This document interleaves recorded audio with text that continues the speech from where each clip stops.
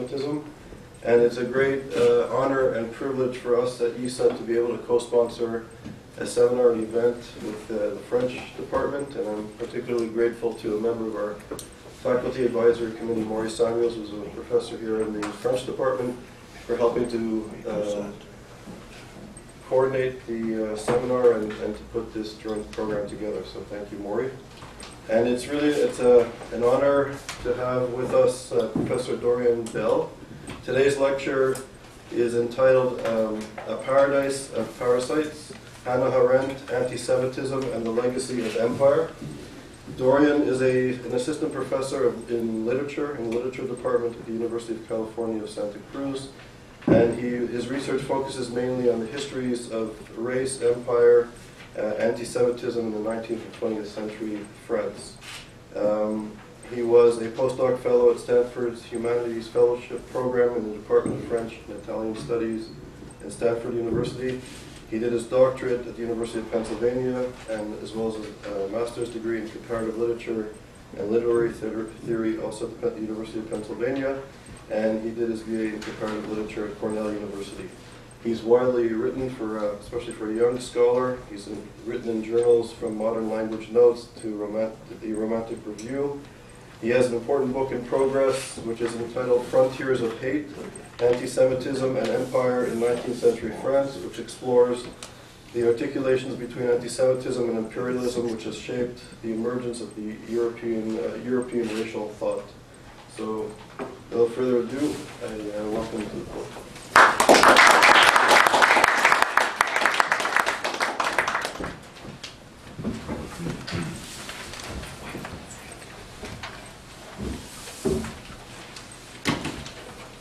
So thank you so much, Charles, for the kind introduction. Let me thank Isa as well for the invitation and the Department of French. This is a wonderful banner. The name requires a lot of cloth. I really relish having an opportunity to share my work with what I can already sense is a pretty multidisciplinary group. My own training, as Charles said, is in comparative literature, but in the project from which I'm drawing this talk, I've increasingly found myself working at the intersection of literature, history, political philosophy, Jewish studies. And as I navigate that intersection, it's helpful to kind of take this work on the road in front of an intellectually and methodologically diverse audience like this. So I'll really value any feedback I get. Let me just start with a bit of background. This piece is drawn from my book in progress, about which Charles talked a bit, and one of whose primary arguments is that the rise of empire in the late 19th century helped shape the development of modern French and European anti-Semitism in important ways. So just to give you an example, I look at the ways, or look at how the discovery by France and the French anti-Semites of North African Jewry in colonies like Algeria and Tunisia it became a real discursive boon to the modern anti-Semitism that was emerging at the same time in the metropole as a bona fide political and ideological force, complete with its own newspapers, political parties, and theoretical apparatus. So in the first part of my paper, and the shorter part of my paper, I'll be giving an example of this shaping French anti-Semitism by the North African imperial encounter. In the rest of my paper, I'll be looking beyond the French example to reflect on some of the conceptual and methodological issues raised by this historical articulation between anti-Semitism and empire. The challenge and the opportunity of my project is that there aren't very many existing frames, theoretical and otherwise, within which to contemplate this articulation. Of course, the one big frame that does exist, and that's incontrovertible because it's the first, most sustained, and still most important reflection on the articulation between anti-Semitism and empire is, of course, Hannah Arendt's The Origins of Totalitarianism. So what I want to share with you today in the second and longer part of my paper is the work I've been doing on what I think are some of the conceptual pitfalls that have beset the recent scholarly reception of Arendt's ideas on Jews and empire, as well as to share with you some of the endemic tensions I've identified in Arendt's own thinking on this question, and that I think are pervasive enough to warrant changing how we read and how we think about the origins of totalitarianism. So with that prolegomenon out of the way, I'm going to dive right in.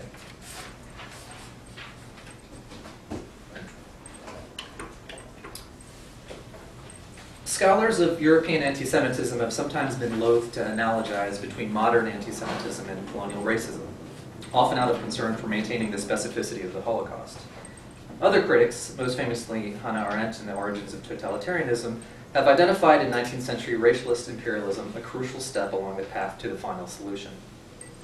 Whatever the relative merits of these approaches, even the latter has overlooked, or at least, as we'll see, misapprehended, the extent to which already in the 19th century anti-Semitism and empire were evolving in tandem. The talk that follows makes a double case for the importance of better understanding this co-constitutive relationship. In a brief initial excursion into the history of French anti-Semitism, and taking as my example the late 19th century phantasmatic topos of the Jewish colonial conspirator, I first want to consider how imperial circumstances furnished discursive grist for the mill of an ascendant anti-Semitism in France. Ultimately, however, I'll be most concerned with moving beyond the local particularities of this development to examine how its early articulation together of Jews and empire, along with a similar such articulation a few years later in Britain, has enjoyed a strange and enduring afterlife. Neglect of that afterlife has perpetuated a conceptual blind spot in the recent spate of scholarship inspired by Arendt's suggestion in The Origins of Totalitarianism that imperialism in Africa set the stage for fascism in Europe. It's the so-called boomerang thesis. That Arendt conceived such a circulation at all owes something, I will be arguing, to anti-Semitism's own 19th century inflection by empire, echoing and inverting, as her framework does, the anti-Semitic accusation that Jewish imperial... Oh gosh, I knew that was bound to happen. So, learning from that lesson. The anti-Semitic accusation that Jewish imperial malfeasance visited disaster on the metropole. Recognizing this 19th century discursive legacy in The Origins of Totalitarianism, still the most important critical reflection on the relationship between anti-Semitism and empire, changes how we read The Origins, helping correct for unavowed assumptions that structure its arguments. And yet it is also precisely in the shadow content, or rather in the gaps, interstices, and inversions it leaves behind, that emerges what I will propose as a valuable analytic counterpoint to conventional paradigms for thinking anti-Semitism and empire together. So I begin with the French example. France's 1881 invasion of Tunisia, which led to that Ottoman province's de facto colonization as a French protectorate, quickly became the political scandal of the season in Paris. Citing the big speculative interests that stood to gain from the French guarantee of a Tunisian debt actively traded on the Parisian Stock Exchange, the muckraking opposition journalist Henri Rochefort cried foul and accused Prime Minister Jules Ferry and his allies of selling French foreign policy to the highest bidder.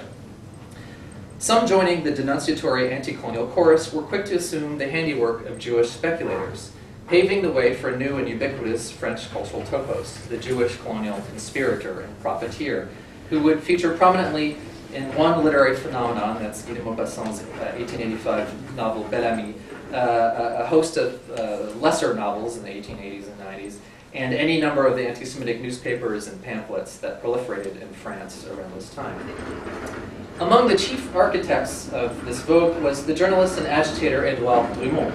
Drumont broached the Tunisian affair in his massively influential 1886 anti-Semitic polemic La France Juive, Jewish France, one of the definitive French bestsellers of the 19th century, and the Bible of a national anti-Semitic movement that, with Drumont at its helm, would roil France for the remainder of the century. Drumont's hallucinatory treatise arrived in 1886 in the wake of a series of important colonial developments that contributed to the discovery by metropolitan reactionaries of North African Jewry. The 1870 Crémieux Decree granting French citizenship to indigenous Jews in French colonial Algeria had instantaneously created the most visible Jewish constituency in French history. As a proportion of the population, the 34,000 or so Jews in Algeria far outstripped the 80,000 or so Jews in the much more populous metropole. Suddenly, 10 to 20% of the Algerian electorate was Jewish, a proportion that in some towns reached 50%. A sharp contrast with France, where Jews represented no more than about 0.02% of the population. Drumont's bugaboo, so demographically insignificant in France, had conveniently assumed a much more impressive form in the colony. Add to this the huge financial scandal surrounding the 1881 invasion of Tunisia, along with the violent anti-Semitic riots in Algeria in 1884, and North Africa was rapidly becoming a particularly contentious theater of French activity. Drumont cannily exploited this theater to maximum rhetorical effect. by sensationalizing the imagined crimes of North African Jews and seamlessly linking this construction to existing misgivings about the role of metropolitan French Jews in the colonial project, Drumont located in the imperial frontier a potent discursive frontier for his aggressive new brand of anti-Semitism. Drumont was especially adept at deploying colonial events to offer comparative proof, I put that in quotation marks obviously, that Jewish financial and political maneuvers were common to and coordinated across different Jewish communities sharing the same racial bond. The 1881 Tunisian invasion proved particularly useful in this racializing endeavor, as did the Crémieux Decree, both of which received considerable attention from Drumont and La France Juive, though for the sake of time I'll limit my comments here to the Tunisian invasion. Dogged by rumors that had been prompted by backroom investment schemes, the invasion had provoked outrage over tales of political and financial skullduggery by both metropolitan and Tunisian Jews. Drumont's contribution was to insist on the coordination of these two Jewries in the affair. Drumont charged that Madame Elias Moussali, a central Tunisian figure in the scandal, whom Drumont inaccurately labeled a Jew, by the way, but for his purposes, since she was Jewish, had conspired from across the Mediterranean to harness the financial and political wherewithal of her metropolitan brethren. This is Elias Moussali. In this fashion, Drumont could suggest that Jews were everywhere the same, regardless of geography or culture, and that what made them the same was an innate predilection for conspiracy and financial villainy. This villainy was made handily corporeal, and by extension racial, by Drumont's newly historicized redeployment of otherwise hackneyed Orientalist descriptions to which he affixed signification they did not yet completely possess. Of Elias Moussali, Drumont writes the following: "You often notice in travel books those African Jewesses half lolling on cushions at the back of a secluded room in their home, resting their ring-laden fingers on a vast flabby belly. Overcome by stoutness at 30 years of age, glistening with fat, they have but one remaining passion, to watch grow the heavy sequin necklace around their bloated necks." And he goes on and on. I'm going to spare you most of it. But it was with one of these Jewesses, Madame Elias Moussali, that Roustan, as the French consul in Tunisia at the time, decided that it was necessary to kill a certain number of our poor soldiers. So that's Drumont and the Tunisian affair. As Drumont himself underlines with his reference to travel books, little about this venomous portrait was likely on the surface to strike the reader as new. The textual and iconographic inheritance of Orientalism had conditioned the French, when they were not being regaled by stories of the Oriental Jewess's incomparable beauty, to think of her as the epitome of gluttony. As several commentators have observed, however, the 19th century French Orientalist tradition had typically abstracted the object of its exoticizing fantasies from the material and political realities surrounding the Occident's ever-increasing imperial penetration of North Africa and the Middle and Far East. Puncturing this aestheticizing auto-referentiality, Drumont made the Oriental Jew, in the person of Elias Moussali, in the example I gave you, step menacingly from the quaint Orientalist tableau and into the actual financial and political life of the metropole. That Drumont's Tunisian conspiracy theory both emerged and departed from received Orientalist practice, drawing on stock Orientalist representations of North African Jewry, yet overtly politicizing them to an unprecedented degree, poses a useful first test to established modes of thinking anti-Semitism and empire together. As my terminology indicates, one of the few such ready theoretical frames can be located, and has been located, in the work of Edward Said, which I want to invoke quickly less on its own terms than for what it helps reveal about an ongoing blind spot in the reception of another such theoretical frame, namely the reflection on anti-Semitism and empire that traverses Hannah Arendt's The Origins of Totalitarianism, to which I'll be turning the bulk of my remaining attention. If I call Said's project a ready frame for tracing articulations between anti-Semitism and empire, it's in part because he himself invited that effort, going so far as to observe that in writing the history of Orientalism, he was, quote, writing the history of a strange secret share of Western anti-Semitism, end quote. What he's referencing, of course, is that the 19th century philological racism popularized by the likes of Ernest Renan included the Jew and the Muslim in the larger taxonomic category of the sensuous, indolent, and fanatical Semite who had supposedly been theologically and culturally superseded by the Aryan Christian. Denunciations of Jews now could increasingly draw on the same wellspring of pseudoscientific fictions that nourished orientalizing representations of Muslims, deployed in conjunction with and legitimation of imperial conquest. Jews, to be sure, did not control the overseas lands targeted for European domination in the 19th century, which helps account for why Said, concerned as he was with questions of colonial empire, limited himself to describing what he called the Islamic branch of Orientalism. Scholars have since begun sketching what might correspondingly be designated as Orientalism's Jewish branch, remaining within a Saidian paradigm to argue, notably in the case of 18th and 19th century Germany, that Orientalizing discourses about European Jews accompanied attempts to subject them to an inner European colonialism, as one scholar puts it, bearing an ideological kinship with colonial expansion further afield. Historical specifics aside, what I want to emphasize is the supposition underpinning most comparisons between internal and external colonialisms, or between discourses about Jews and Muslims. These schemas generally posit ways in which practices and discourses aimed at Jews and imperial subalterns shared a common basis. For Said, philological racism constituted one such basis, offering as it did a combined store of historical and cultural fallacies with which to tar Europe's internal Jewish enemy and external Muslim foe alike. Others have thought more longitudinally, for instance locating in Christianity's theological appropriation and expurgation of Judaism a proto-imperialist template for later patterns of colonial conquest and eradication. Either way, a basic logic remains, one that equates the Jew and the colonized as dual victims of the same insidious race thinking. I borrow the term race thinking from Arendt's The Origins of Totalitarianism. Arendt, too, subscribed to a genealogical logic according to which various 19th century racisms, and by this she means full-fledged ideologies like colonial racism, emerged from a European race thinking traceable to the Enlightenment and refined in the 19th century by thinkers like Arthur Le Gobineau. When combined with different political exigencies, Arendt argues, this race thinking lent itself to various manifestations of focused racism. So, for instance, did colonial racism serve the requirements of empire, or anti-Semitism serve the requirements of political reactions fixated on the Jews? Various European racisms might function differently and target different groups, but they all proceeded from common epistemic ground. This genealogical demonstration by Arendt carries an unspoken and overlooked corollary critical to the rest of the origins of totalitarianism. And that's a mutual intelligibility between racisms owing to their common epistemic source, that by implication made it easy for them to reinforce each other. Much has been made in recent years of the boomerang thesis developed by Arendt in The Origins, in which she suggests that a bureaucratically administered racism honed in the 19th and early 20th century imperial periphery rebounded onto the European continent and achieved its purest expression in the Nazi exterminationist project.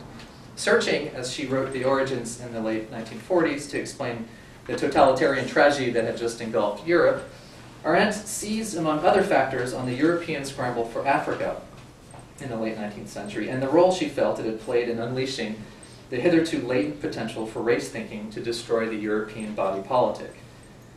Commentators have long observed that Arendt remains vague about the actual mechanisms whereby imperial sins came home to roost, and that a central premise of her boomerang thesis, the destruction of the nation-state by imperialism, has difficulty withstanding scrutiny.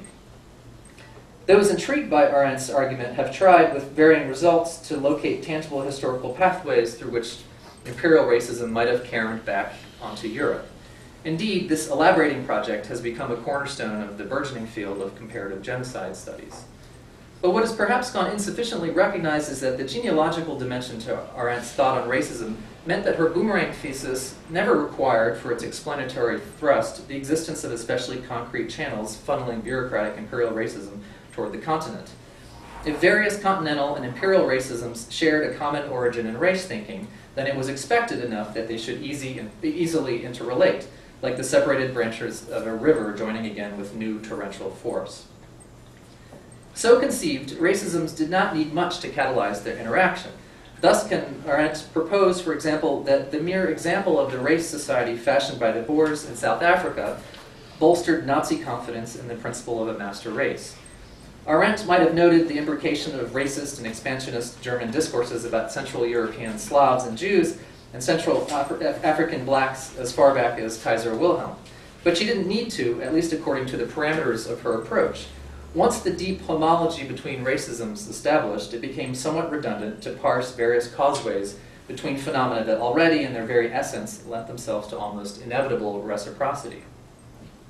Now, Arendt herself would likely object to this characterization of her thinking, teetering as it does on the brink of the historical determinism she so vocally eschewed. She made a special point to reject any linear, narrativizing account of totalitarianism as the inevitable last link in a chain of historical causalities. Responding to the political philosopher Eric Voegelin, who interpreted the origins as, quote, a gradual revelation of the essence of totalitarianism from its inchoate forms in the 18th century to the fully developed, end quote, Arendt countered that no such inchoate originary essence had ever existed. Her intention, she continued, had been to, quote, talk only of elements which eventually crystallize into totalitarianism, some of which are traceable to the 18th century, some perhaps even farther back. Arendt's point is that the crystallization of these elements into totalitarianism remained contingent, even if the individual elements themselves might possess genealogical precursors. But maintaining this distinction between the synchronic contingent figure of crystallization and the more diachronic determining figure of genealogy proved easier said than done. The Origins finds Arendt slipping between the two, and never more than in her disquisitions on race. For if imperial racism in Africa was for Arendt one of the elements that crystallized with continental imperial racism, such as what she called pan-Germanism, to produce totalitarian racism, this crystallization together of racisms was implicitly facilitated by the close genealogical kinship the various racisms already shared.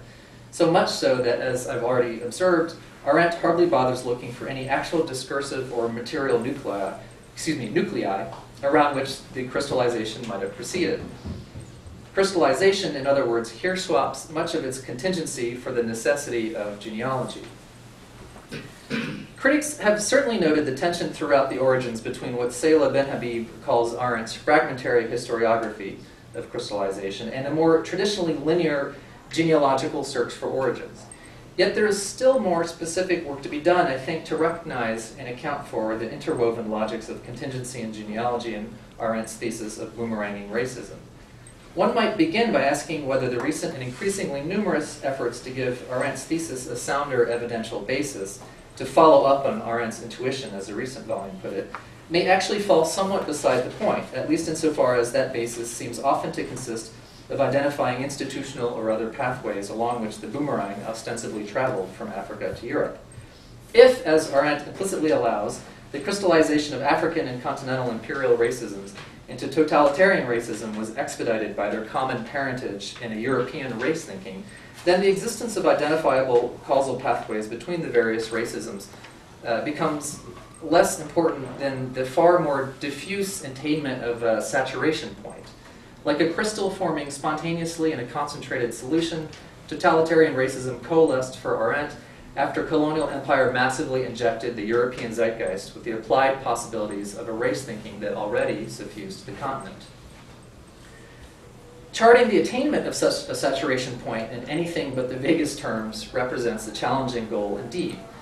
But perhaps an even greater challenge to substantiating Arendt's boomerang thesis is that the heuristics of genealogy and contingency do more than just intersect. They also subtly interfere. Presuming the common genealogical origin in race thinking of imperial and totalitarian racisms has the effect of equating their chief respective targets, the colonized abroad and the Jews back home, as successive victims of two outshoots of race thinking that naturally resonated together. The notion is intuitive enough. Many an observer besides Arendt has similarly conceived the relationship between anti-Semitism and imperial racism as that of one racism chasing another, in the words of Marc Angenoux, characterized by what another critic calls relations of mutual support, or even another critic calls interrelated inflections. One can include Said here as well, for whom anti-Semitism and Orientalist imperialism drew on the same philological phantasms about Semites.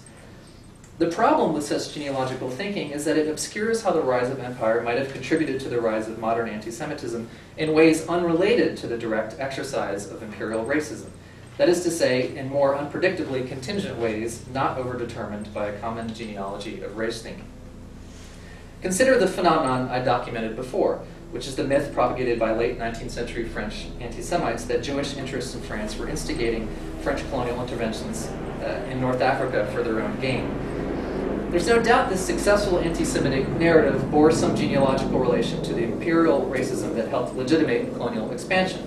After all, the topos of the Jewish colonial conspirator derived much of its shock value from the image of metropolitan Jews conniving with their more alien and therefore more easily racializable indigenous Jewish counterparts in colonies like Tunisia and Algeria. But the fact also remains that many of these anti-Semites, Drumont among them, were at first opposed to French colonial expansion, and thus that their articulation together of the imperial and Jewish questions owed as much or even more to the fact of empire itself than to its status as a racist enterprise.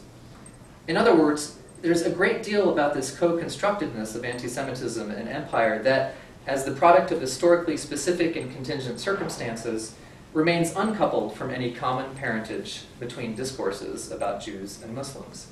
This has received little attention, however, because of the genealogical reflex that conceives the relation between empire and anti-Semitism as the logical transfer from the colonized to the Jews, or vice versa, of a racial animus evolving over time.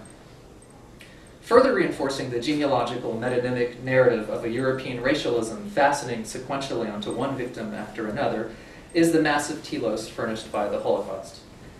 Indeed, Arendt's boomerang thesis owes much of its abiding influence to the historicizing explanation it offers for the exterminationist Nazi campaign against European Jewry. Arendt postulates a new category of superfluous man, as she calls it, jarred loose by the 19th century dislocations of capital and empire. A category as emergent in the superfluous European masses consigned to the imperial periphery as in the colonized masses relegated by racism to the margins of human endeavor. All of this reaches its culminating expression in the absolute superfluousness of the concentration camp victim, rendered infinitely expendable because, as Arendt puts it, he has been banished from the human world altogether. Surging forth from Europe, then gaining potency in Africa before returning to the continent with a vengeance, superfluousness offers Arendt a conceptual pivot around which to portray the Jews as the final and arguably most quintessential victims of empire. Yet what this lasting boomerang imagery has tended to obscure is that for Arendt, European Jews were not just the final repository of the superfluousness set in motion by empire. They were also among the very first. With the late 19th century rise of colonial empire, Arendt offers, Europe's ascendant bourgeoisie saw its first opportunity to profit from state enterprise. The resultant flow of bourgeois capital into the imperial project dislodged the Jews from their traditional privileged role as bankers to the state. This is Arendt's argument. And her conclusion about the outcome is profound. Jewish wealth no longer explainable as the consequence of a tangible and potentially still justifiable financial service rendered to the nation-state, the Jew could now be portrayed more convincingly than ever as the social parasite par excellence. Arendt, in other words, credits the rise of empire with the late 19th century European emergence of a modern anti-Semitism that, by categorizing the Jews en masse as socially superfluous, prefigured a 20th century totalitarian exterminationism radically intent on demonstrating the Jews' corresponding expendability.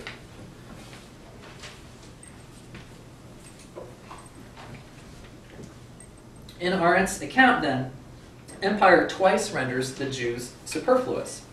A first time when the bourgeois project of empire ended the long-time symbiosis between European nation-states and Jewish finance, and a second time when the concentration camps made Jews the final and most abject category of what he calls superfluous man, incarnated in Africa by colonizers and the colonized. The two processes are related, with the earlier attribution to the Jews of superfluousness setting the stage for a later attempt at eradication. But a fundamental difference also remains. Arendt's thesis of a bureaucratized colonial racism coming home to roost in the Holocaust groups Jews and the colonized on the receiving end of a single, if evolving, pattern of European racist domination. Her notion of a perceived Jewish superfluousness in the initial wake of the scramble for Africa, however, posits a more historically contingent relationship between anti-Semitism and empire. If the promise of overseas riches prompted bourgeois investors to displace the Jews as financiers to the state, this had little to do with imperial racism, at least as regards the Jews. The same pretext for anti-Semitism would ostensibly have emerged had the bourgeoisie found any other reason to overcome its traditional disinterest in state-backed commerce, or had the Jews themselves simply decided to withhold their capital from governments. Next to Arendt's more readily visualizable narrative tracing a rebound onto Europe of imperial misdeeds, her comparatively abstract correlation of modern anti-Semitism with the diminishment of Jewish influence in the Age of Empire has generated less commentary. For one thing, it confounds the genealogical reflex that conceives European Jewry as a variety of the colonized. For another, it attends to the prehistory of the Holocaust, rather than the Holocaust itself, a peripherality compounded by the difficulty of connecting Nazi exterminationism to the modern anti-Semitism Arendt attributes to a scramble for Africa in which England and France played far greater roles than Germany. Yet Arendt's claim of a Jewish superfluousness born first of the imperial fact, and only later reinforced by boomeranging imperial racism, offers important insight not only into the actual historical articulation between anti-Semitism and empire, but also into what I will be arguing is her own problematic indebtedness to the late 19th and early 20th century discourses this articulation produced. I turn now to that indebtedness and to how Arendt's uneven efforts to transcend it structure and delimit her argument in critical ways. Charting this hidden fault line in the origins begins with recognizing that Arendt was both right and wrong in her description of how imperial circumstances other than racism shaped the development of modern anti-Semitism. Right because modern anti-Semitism and empire indeed co-evolved in ways not always reducible to their shared basis in race thinking. Wrong because the historical record suggests that the rise of empire hardly led to the perception that Jews had lost their privileged relationship to the state and now only exhibited, as she puts it, a parasitic wealth without visible function. On the contrary, a series of rapid-fire, unpopular colonial adventures by France and England after 1870 emboldened many in those countries to argue that Jews were more shamelessly pulling the levers of state power than ever. It doesn't matter that this perceived Jewish influence was obviously understood to function toward nefarious ends. What matters is that it was understood to function at all. Citing Tocqueville's contention that the French revolutionary masses most hated the aristocracy once its waning state privileges no longer seemed to justify its continued wealth, whether or not the masses had perceived those privileges as fair, Arendt argues that Jews likewise attracted universal hatred, and that's her term, when empire cost them influence in a way that made their wealth seem inexplicable. Yet, given the success with which Jews were supposedly manipulating the state imperial project to their profit, Jewish wealth had, if anything, become more explicable, though, of course, only spuriously. Hence could French anti-Semites, for example, argue with seductive specificity that France's 1881 invasion of Tunisia had been ordered by Jewish holders of Tunisian debt. British anti-Semites, deploying an essentially analogous tactic, would for their part argue that Jewish diamond and gold interests in the South African Rand had in 1899 embroiled Britain in the bloody Second Boer War. Evidently, empire offered tempting fodder for a newly politicized brand of European anti-Semitism. And as Arendt was the first to understand, this early encounter between two great hydras of modernity produced discourses that empire, as a comprehensive political phenomenon and not just a racist ideology, allowed to flourish about Jews. But Arendt otherwise reads the effect of empire and anti-Semitism against the grain. Rather than exploring how imperial adventures furnished grist for accusations of Jewish collusion with governments, she proposes the opposite. Namely, that empire bred anti-Semitism by making Jews seem superfluous to state affairs. What accounts for this oppositional choice by Arendt, one so symmetrical in its inversion of early anti-Semitic arguments about empire as to seem almost willful? The answer I want to propose concerns the fact that Arendt herself partially reprised the old anti-Semitic canard that Jewish finance greased the wheels of European imperialism, and helps illustrate what I'll be arguing is the invisible conceptual freight carried for Arendt by the theme of superfluousness that so animates the origins. Arendt's multiple invocations of the celebrated British economist J.A. Hobson, author of the 1902 anti-colonialist study Imperialism, are telling in this regard. Like Lenin before her, Arendt accepted Hobson's central thesis that imperialism was driven by the need of superfluous European capital to ceaselessly press farther afield in the search for new markets and investments. Building on Hobson's notion, as well as on Rosa Luxemburg's related critique of imperialism as the inevitable political corollary of accumulated capital, Arendt portrayed superfluousness as both the engine and self-reproducing outcome of empire. Empire channeled abroad the superfluous labor and wealth generated by capitalism. It expropriated the resources of others to produce further superfluous wealth. And finally, having institutionalized the superfluousness of its agents and victims, it added European Jewry to the disposable ranks of superfluous man. Driving all this for Arendt was a bourgeoisie enthralled with making money beget money, an obsession that in its imperial configuration as what she called expansion for expansion's sake, she felt had upended the principles of the nation-state and set Europe on the path to totalitarianism and exterminationist anti-Semitism. But Arendt did not just count the Jews among the victims of a ravaging imperial superfluousness. She argued as well that they helped to unleash it. Arendt submits that it was European Jewish financiers who opened the channels of capital export to superfluous wealth by facilitating government investment abroad during the initial phase of imperialism in the 1870s and 80s. In support of her claim, she cites Hobson, whose early critiques of imperialism contained choice words about the Jewish role in colonial South Africa. Endorsing Hobson as, quote, very reliable in observation and very honest in analysis, unquote, Arendt reproduces at length a passage from a 1900 article Hobson penned whose tenor speaks for itself. Jewish financiers, Hobson reports, went to South Africa, and I'm quoting him here from, actually this is Arendt quoting him in The Origins. Jewish financiers went to South Africa, quote, for money, and those who came early and made most have commonly withdrawn their persons, leaving their economic fangs in the carcass of their prey.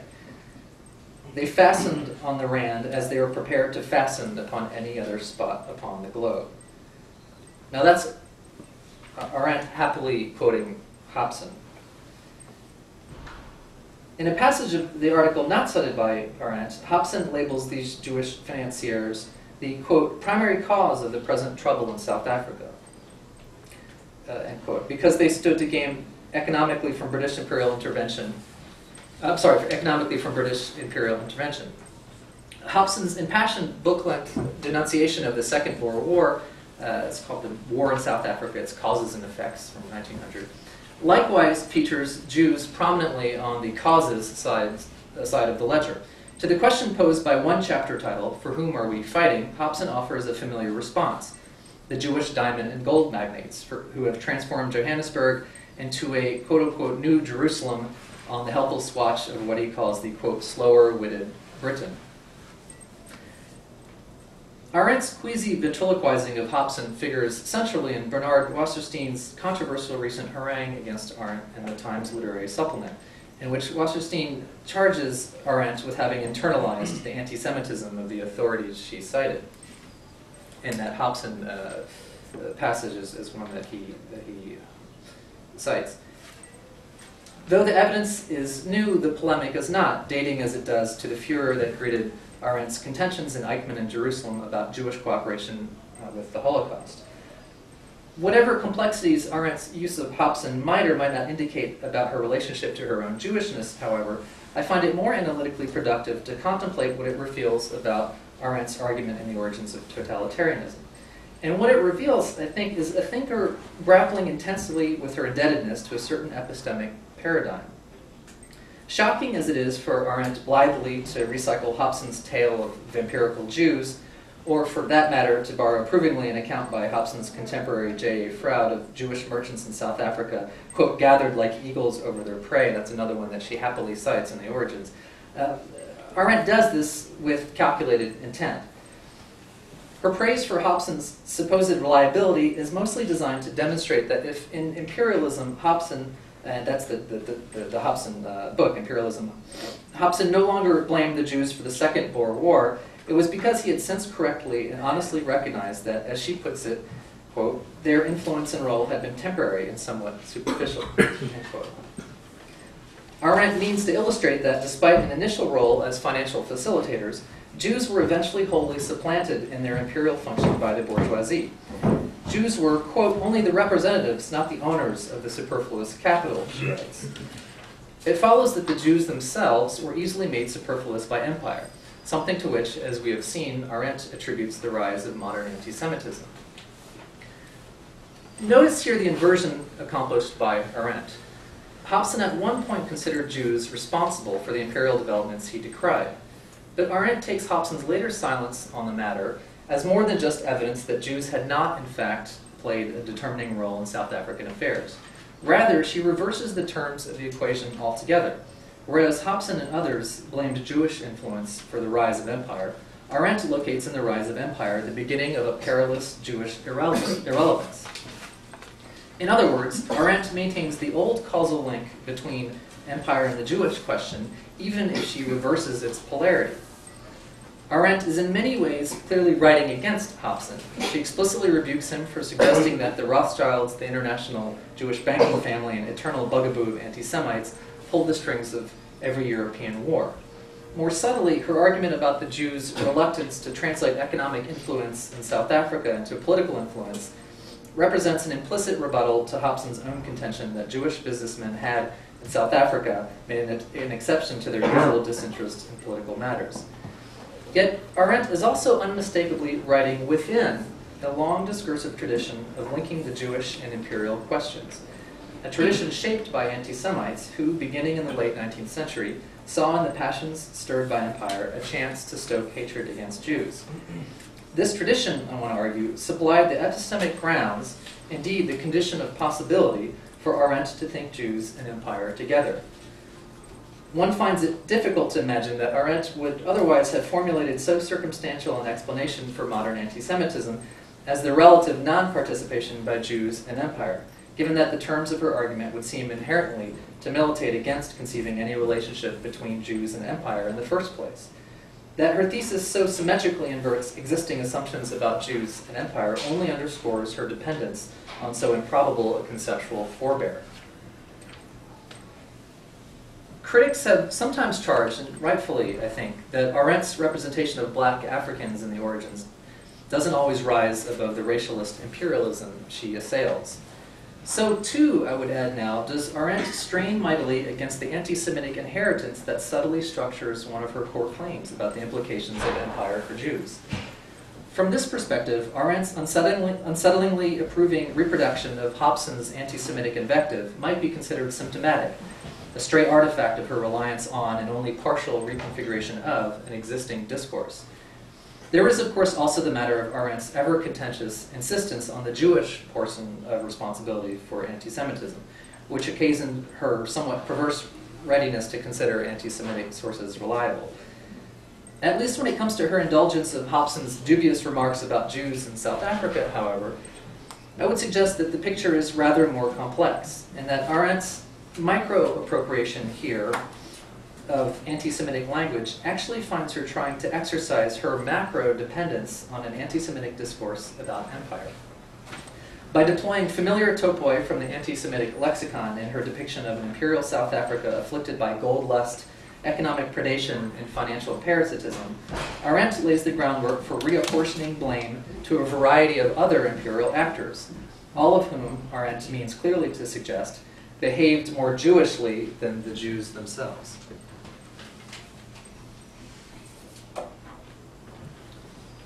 Thus, for instance, does Arendt memorably dub colonial South Africa the first paradise of parasites, because it channeled superfluous capital and labor into the ne plus ultra of bourgeois fantasies, directly transforming money into more money by literally mining it from the earth. Arendt's inclusion of Jews among these parasites, though only as temporary avatars and middlemen of the real bourgeois owners of parasitic wealth, possesses the rhetorical advantage of acknowledging, rather than eliding, the historical fact of Jewish involvement in the South African gold and diamond mines. But Arendt also willfully plays up the parasitism of these Jews, the better to transfer its stigma onto their bourgeois patrons, and to rehearse, by the same token, her own substitution of the bourgeois for the Jew in the old anti-Semitic narrative about empire that she has only partially recast. Thus, too, does Arendt draw unlikely correspondences between Jews and the Boers of turn-of-the-century South Africa. Like the Jews, she remarks, the Boers, quote, firmly believed in themselves as the chosen people, end quote. And if the Boers were the most virulent in their anti-Semitism, it was because they identified in the Jews a competing claim to chosenness, as she puts it. Arendt's analogy foreshadows her later argument that supranational racist movements in Europe shared an affinity with and even patterned themselves after what she calls the rootlessness and tribalness of the Jews. Yet it serves as well, in the manner I've been describing, to offload onto others the structural role played by Jews in the anti-Semitic narrative about empire that Arendt inherits and reconfigures. The Boers are like Jews for Arendt because, on a certain level, she requires them to function as Jews, something that perhaps explains why, in citing de Boer's, quote, complete lack of literature and other intellectual achievement, Arendt echoes a classic slur directed by anti-Semites at the Jewish people. Arendt, in short, seeks to make Jews as redundant as possible to the economy of imperial superfluousness she theorizes. What becomes, then, of those superfluous to superfluousness itself? Like the negative of a negative, they revert to a positive, at least in the South African context. Arendt reports that after having been displaced from their earlier speculative activities, South African Jews became an island of normalcy and productivity in the gold-distorted imperial economy by becoming manufacturers, shopkeepers, and members of the liberal professions. This only earned them more hatred from the Boers, Arendt adds, because they were now antithetical in their very productivity to the parasitic economy of superfluousness predicated on the racist spoliation of labor and mineral wealth. The irony is, of course, superb and quite intentional on Arendt's part. Here is a group of non-Jews become more stereotypically Jewish than the Jews themselves, and hating their real Jewish neighbors for not engaging in predatory economic activity. With this wry series of inversions, Arendt completes her transfer away from the Jews of the Jewish function in the old anti-Semitic critique of empire, whose basic conceptual armature she otherwise maintains. Arendt's correlation of Boer anti-Semitism with the displacement of Jews from the financial machinery of empire recalls her larger thesis about European anti-Semitism, which she likewise correlates with the ultimate absence of Jews from the imperial state project. Still, the mechanisms she invokes to explain these two correlations, suspicion of Jewish productivity in the South African case and suspicion of Jewish non-productivity in the European case, prove difficult to reconcile. The fact that Arendt's core notion about the superfluousness of Jews to the project of empire survives these varied and contradictory applications bespeaks less, I think, an analytic confusion than a steady projection by Arendt into her arguments of her own conceptual preoccupation, namely the preoccupation to render the Jews superfluous to a theory of empire problematically descended from a bygone narrative of Jewish colonial conspiracy.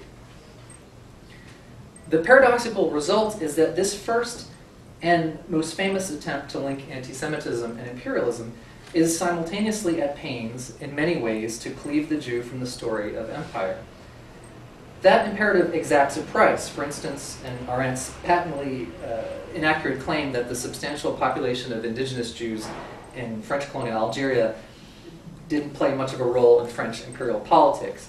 Counterexamples to which are beginning to fill whole books, including the one I'm at work on. Here I would cite Said as well, who, as I mentioned before, gestured tantalizingly toward the reciprocity of anti-Semitism and empire by characterizing Orientalism as the secret sharer of Western anti-Semitism.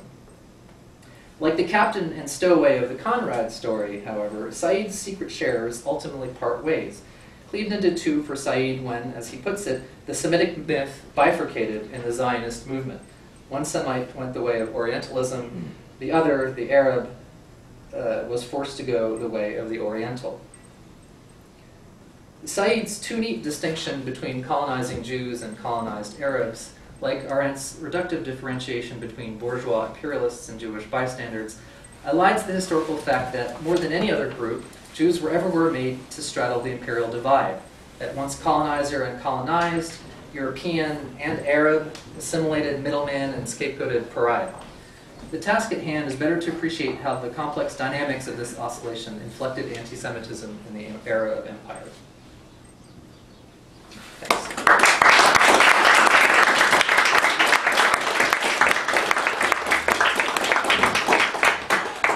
Thank you very much for a rich, in-depth paper, and we'll have a Q&A session now.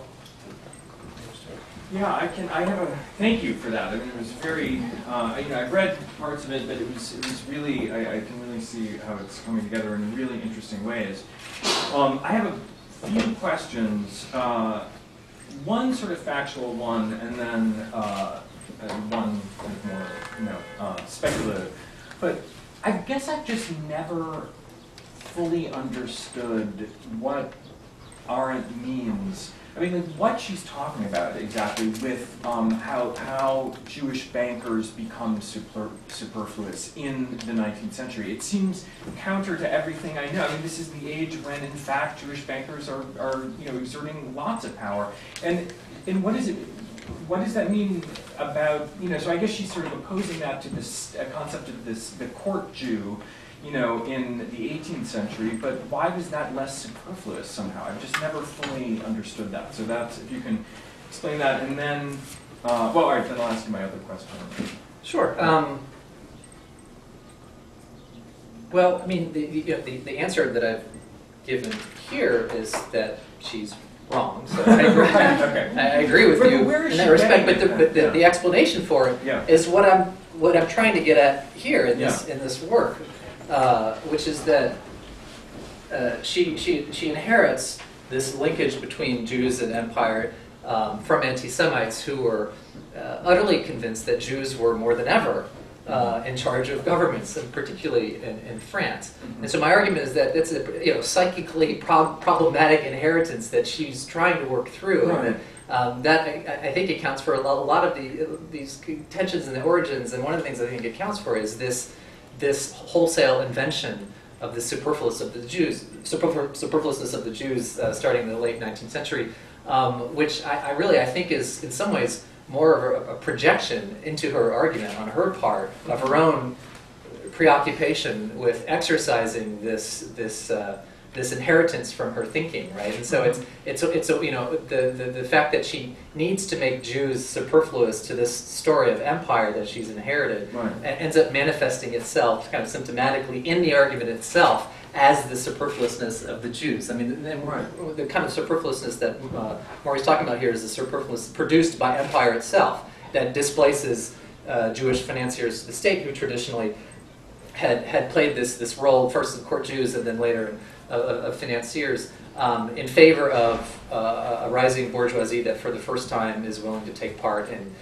state commerce and the state practice of empire, and that leaves Jews without the same sort of identifiable role that they'd had before. But the historical evidence, and I mean, what I'm pointing to here is arguments mobilized by anti-Semites themselves, would seem to indicate that, if anything, this convinced people all the more that Jews were calling the shots. Mm-hmm. And this is one of the reasons that I argue that in this project that the rise of empire contributes to the rise of modern anti-Semitism, and certainly to its ideological elaboration. Mm-hmm. Okay. So that's the first question. Okay, second question is just if you wanted to elaborate a little bit on this idea of inner European colonization.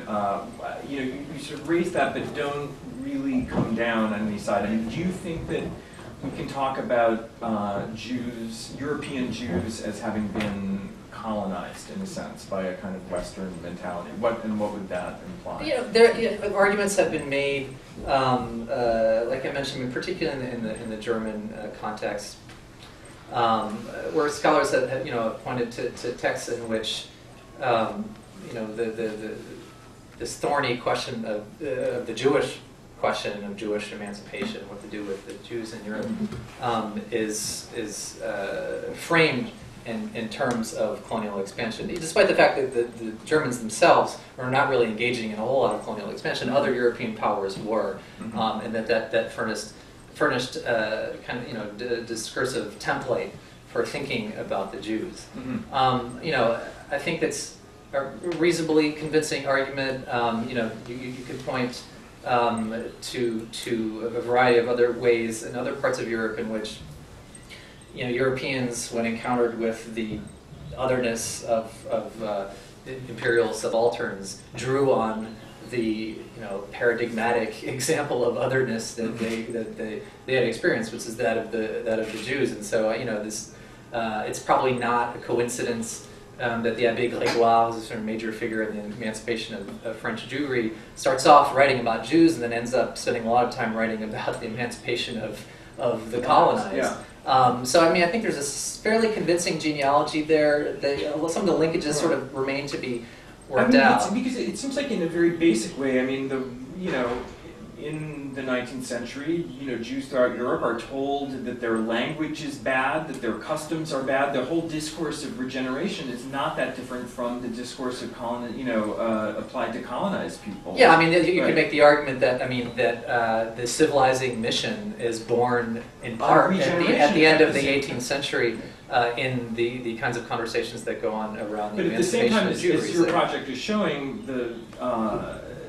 at the same time, the French are feeling themselves colonized by predatory Jews. So exactly, yeah. And I mean, I think it's perfectly legitimate to argue that Jews furnish a kind of conceptual template for later on categorizing colonial others, colonized others, and so that it makes sense to talk about what happened to the Jews in terms of material colonization. There's a sort of, I think there's an analogous kind of phenomenon going on there, and I don't mean to dispute that. I think it's fairly convincing, but it's not always that interesting because what it often boils down to is that Europeans had a slot in their brains for thinking about, a racialized other, and that the ways in which Jews were treated, is sort of analogous, or I should say homologous, because there's sort of common origins in race thinking. That's Arnold's point. That sort of omits every other way in which the circumstances of empire, the fact of empire, produced all kinds of changes, many of which were taken up by anti-Semites in ways that didn't have much to do with race at all, at least not of the colonized. Anti-Semites were sometimes in writing about the colonies would not even mention the fact that there were colonized Muslims at all in Algeria and Tunisia. They were more interested in what British Jews or French Jews were doing to maneuver in Africa to leave France out in the cold versus the other colonial powers, for instance. So what I'm trying to do is just kind of open up a space for those more sort of synchronic contingent interrelations between these two major phenomena that are co-constructed, I think, in ways that go beyond just this received notion of related racializations. Since you mentioned Abbé Grégoire, I just wanted to, it's been occurring to me that using the word empire, France had two moments of empire, and there was the first empire which was built on slavery, and that's what Abbé Grégoire was working to put an end to, and he's an absolutely key figure in this. And I just wanted to mention the fact that the Code Noir, the slave code of 1685, talks about the Jews, right? The Article 1 said, kicks the Jews out of the colonies.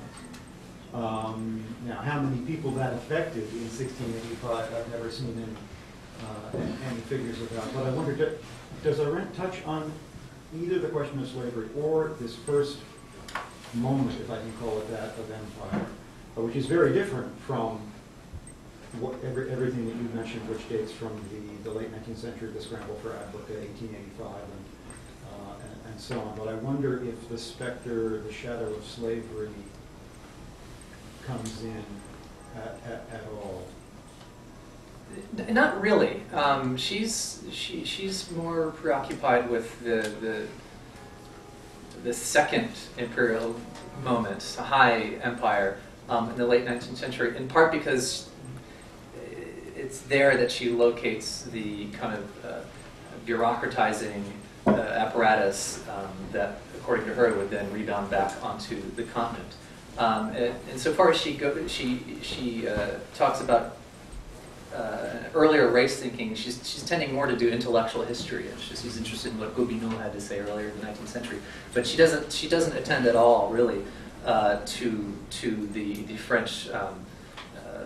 The first French Empire. She does spend some time talking about slavery in the South African context, and so her argument is that the enslavement of black Africans by the Boers is productive of a certain dehumanization a certain kind of racism that she identifies with Nazi exterminationism. So she does spend some time talking about slavery, but not in the French context. In part because for Arendt, France is the paragon of the nation state that she so reveres, and so France in some ways gets off kind of easy in the origins, in the way that the British don't. She also doesn't associate this kind of gratuitous expansion for expansion's sake with the French, kind of inexplicably. I think it's pretty evident that kind of gratuitous political will detached from any real economic necessity is very much operative in the French context, certainly as much so as in the British context. But she, France holds a special place in her heart, and I think that's one of the reasons that that she tends to focus on the British example. But the point I wanted to make here is that these kinds of discourses about Jews and empire at the end of the 19th century are made in very much the same ways in France and Britain by anti-Semites. And there's even some currents between them. One of the popularizers of this kind of myth of the Jewish colonial conspirator is Hilaire Belloc, who with G.K. Chesterton is one of kind of the famous sort of British literary anti-Semites at the beginning of the 20th century, where he was half French and read Drumon's, La Libre Parole, the Drumon's newspaper regularly. Was one of the few people in British who was convinced of Dreyfus's guilt, and so there's some currents there. But I mean, it really doesn't matter because the argument is analogous, and in many ways, Drumont invents it in the 1880s in France. Of course, what you described is truly awful, and anti-Semitism in all its forms is terrible, and yet it seems so much milder than what was inherited, say, from the Middle Ages, the deicide form of anti-Semitism, which was, gave a kind of almost metaphysical basis for the extermination of Jews. Can you comment on what seems to me the relative negotiability, mildness of this anti-Semitism as opposed to the anti-Semitism that might have been built into a Catholic theology? If all men are my brothers, then the one who is not my brother is not a man.